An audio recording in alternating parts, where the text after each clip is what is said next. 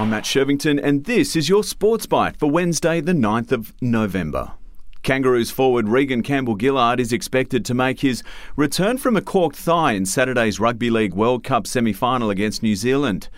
Ben Hunt will likely return as starting hooker, with Harry Grant dropping to the bench, potentially spelling the end of Daly Cherry Evans' international career.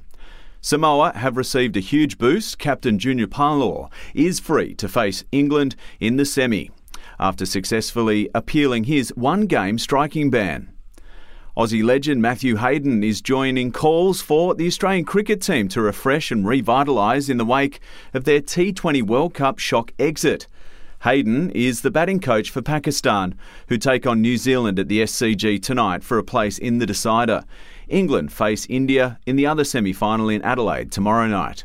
That's your Sports Byte for Wednesday, the 9th of November.